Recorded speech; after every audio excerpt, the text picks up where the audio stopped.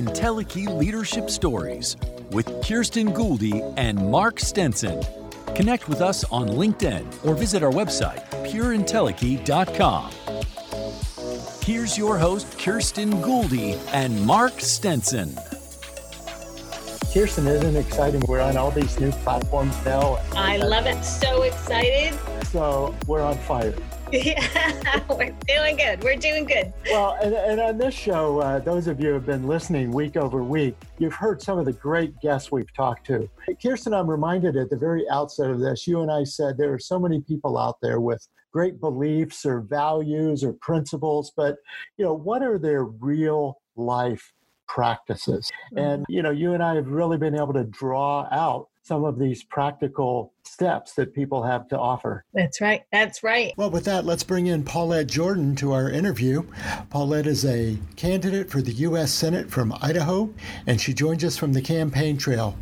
Yeah, first of all, I think you guys are beautiful people, and I'm grateful that you're doing this. I love the concept behind your show. So I think just to start, we talk about living your full potential and living your purpose. When did you know that this might be something you wanted to pursue in terms of leadership and politics? What about your background or your mentoring or your family kind of led you to this point? I wouldn't say that I necessarily pursued it, because when it was first presented to me back when I was in college or even younger, I didn't think that this was an area that I wanted to be in. It pursued me. I would say it started really when I was a young kid. My grandmother, and I will even go back further, my lineage, coming from a line of chiefs and leaders, men and women, in our culture, you're raised to be brought up much like them. And because that's the standard in your culture and your family, I'm the same way. I see myself doing the same thing naturally to my own two sons. But you raise them to be leaders and to be responsible and to be accountable and to look out for everybody. And I was raised that way.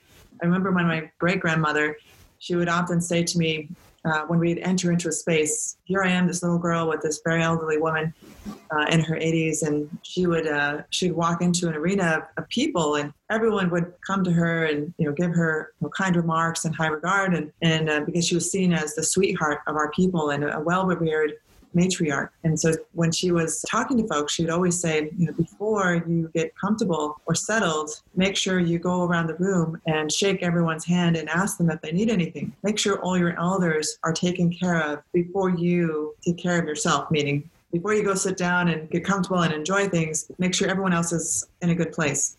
And she would say that to me anytime we were ever at an event. And I was just a kid. I'm like 5 years old at this time. But, I took that very serious. And so I grew up with that understanding that before I was able to be comfortable or to do things, I had to make sure everyone else was good, safe, or, had comfort.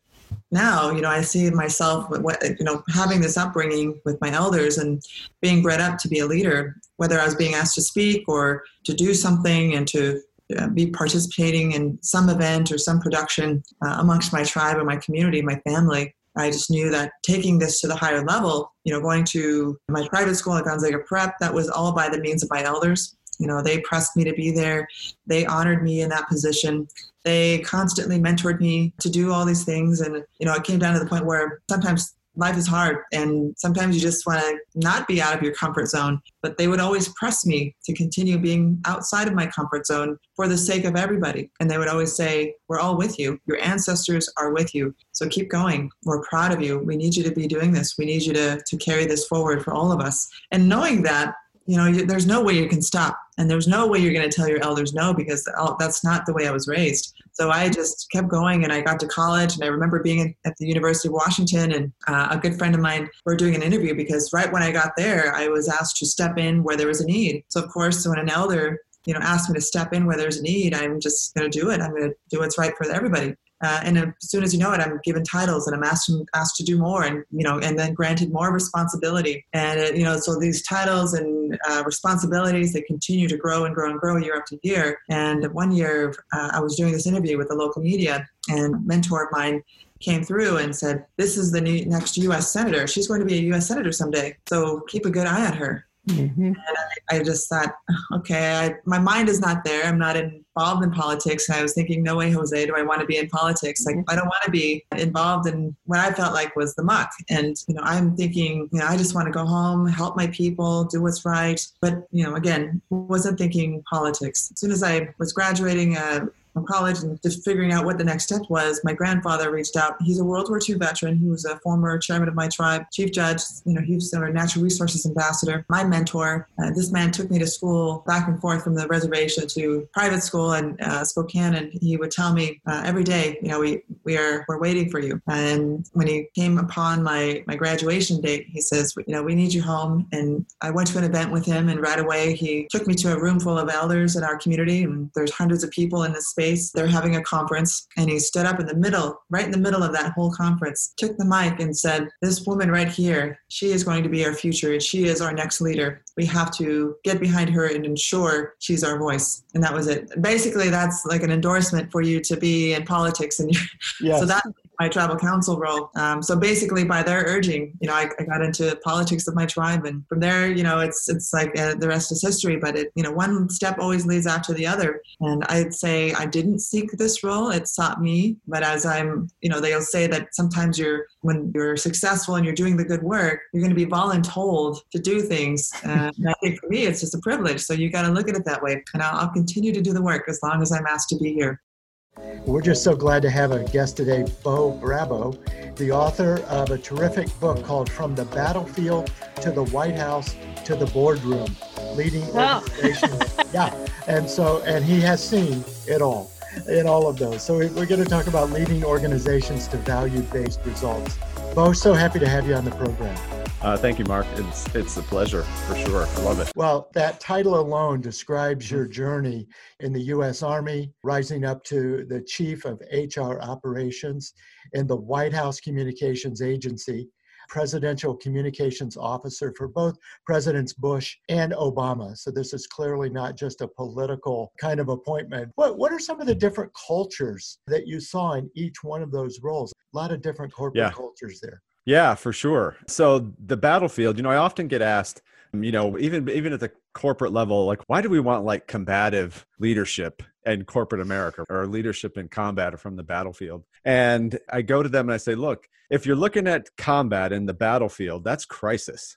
What's happening today in the world? A crisis. Every single business, every single leader has faced the COVID pandemic crisis. Did you have crisis leadership background before this was on your head and on your business? No, maybe not. Probably not. And the experiences from someone who had this as part of their life, and I'm not just talking just about myself, but when you're in those scenarios that are life and death potential, and you have people under your charge, and you're trying to keep them safe as well and accomplish the mission, that's crisis at its finest. It's volatile, uncertain, complex, ambiguous.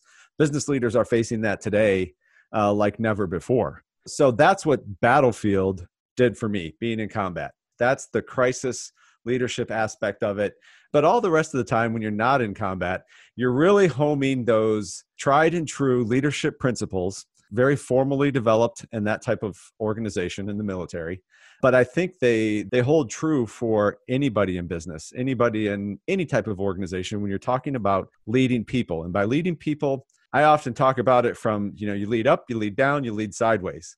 You don't have to have direct reports to be a leader. You can lead your CEO, you can lead your peers and your subordinates all at the same time if you have the foundation on how to execute and how to do that. That's very good. And, and it's interesting you bring that up, because I think a lot of people would question the command and control military style of leadership and how it would apply, in today's organization, where we're not really looking for the top-down, follow my orders. And I'm just curious how that does translate from your experience and what you've seen. Yeah, sure. So the top-down, start with crisis. A lot of times you're looking for that one person to really pull you through.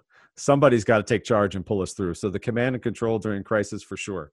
The best leaders I ever worked with from the military, they empowered their junior leaders to take control, to be in charge, to actually run the show, run their departments, run their divisions, whatever the case might be. And those were the best leaders. I think that is a very good attribute about some of our best corporate leaders. Power them, give them purpose. And I think those are the best military leaders that I ever served with. They took care of their people.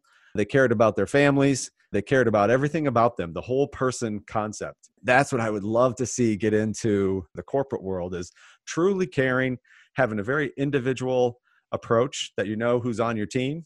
And if you want to build high performing teams, you got to do that. You got to know who's on your team. You got to know all about them as much as you can, what impacts them, what's impacting them on the home front. Because when you start seeing little changes in behaviors, it could be something at home that's impacting them. It could be something in the news that they saw that's impacting them. Well, I guess it's within that realm of exploring different people and different leaders' experiences that we welcome our guest today, Christina Eanes. Christina, welcome to our program. Thank you. I'm happy to be here. Christina has such an interesting background. You know, anytime I look at a bio and it starts with former FBI violent crimes analyst and a senior manager, literally in Quantico, you know, I get excited. And say, I know we're going to talk about some interesting leadership qualities, but now she's also an author, speaker, a podcast host in her own right. Christina, it's just an interesting combination of experiences. How does the past experience inform and guide your current work in the self-improvement area? Oh, great question. And it seems completely disjointed, but it's not. So yes, I did start out in the field of law enforcement, but my father was a teacher growing up and then a principal. So I've always kind of had that background.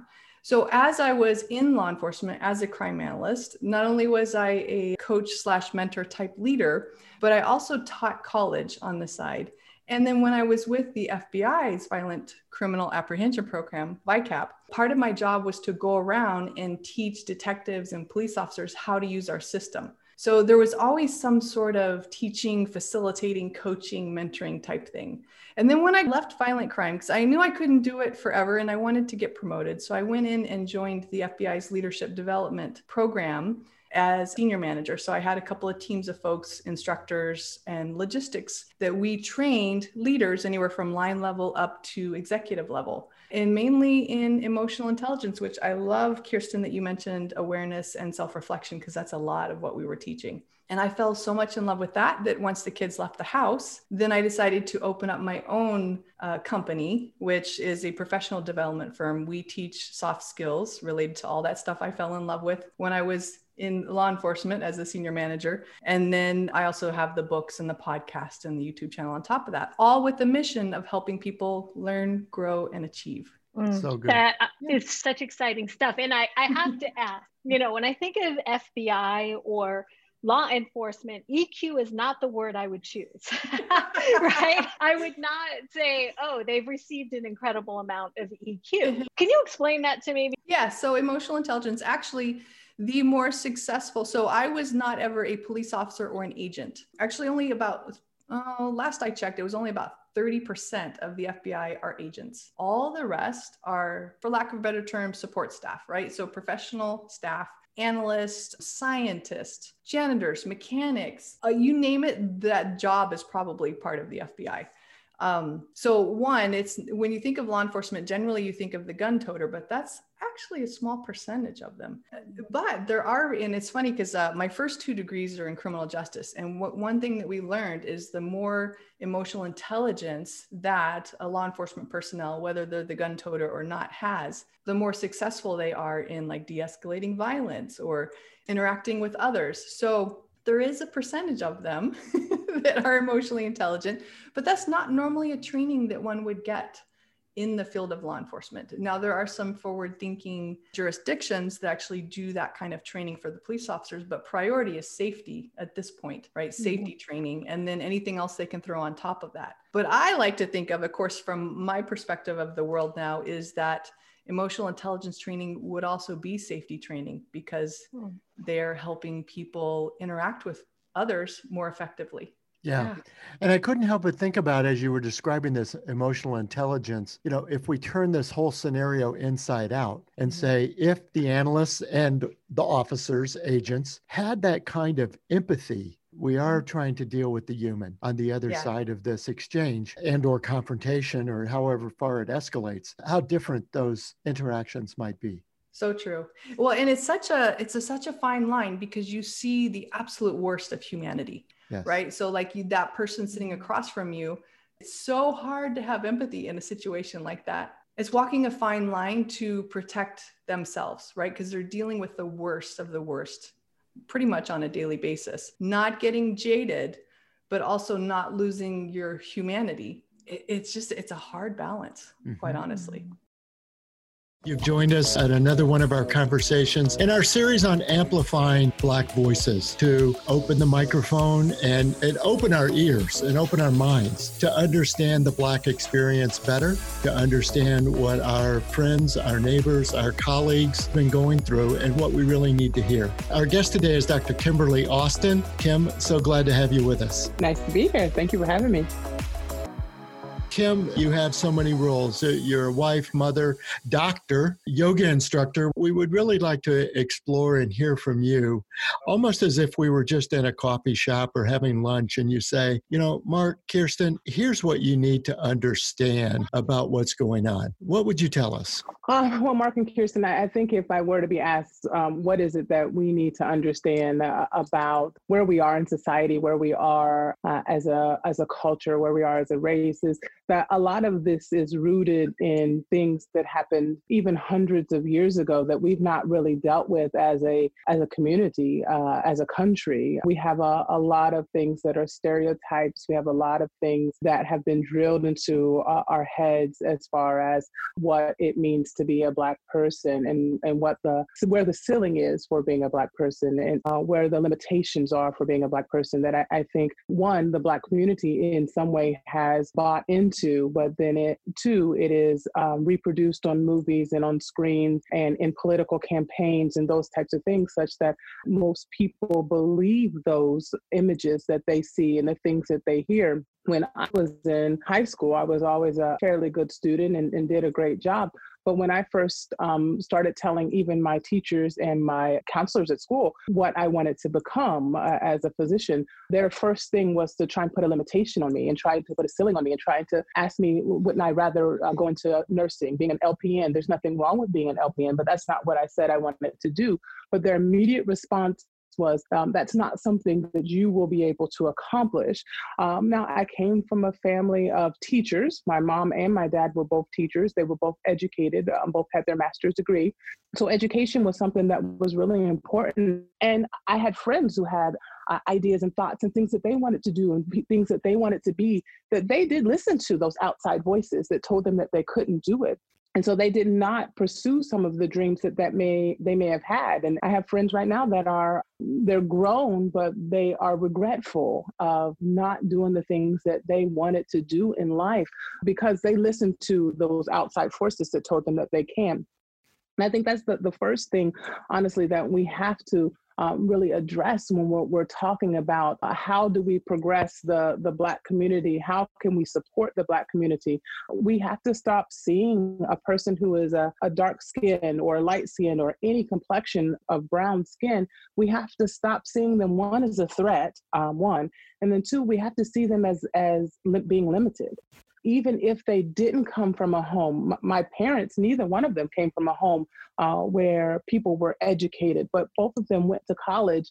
And then my dad was an athlete in college. And so he had some struggles and some things that happened. And he left school, went back eventually. But still, they came from places where they were told that they couldn't, but they push through so that they could. If we had more people that were investing as much time in telling students what they can do instead of telling students what they can't do, I think we would have a lot more success in education. I think we'd have a lot more successful African American people just in general as well.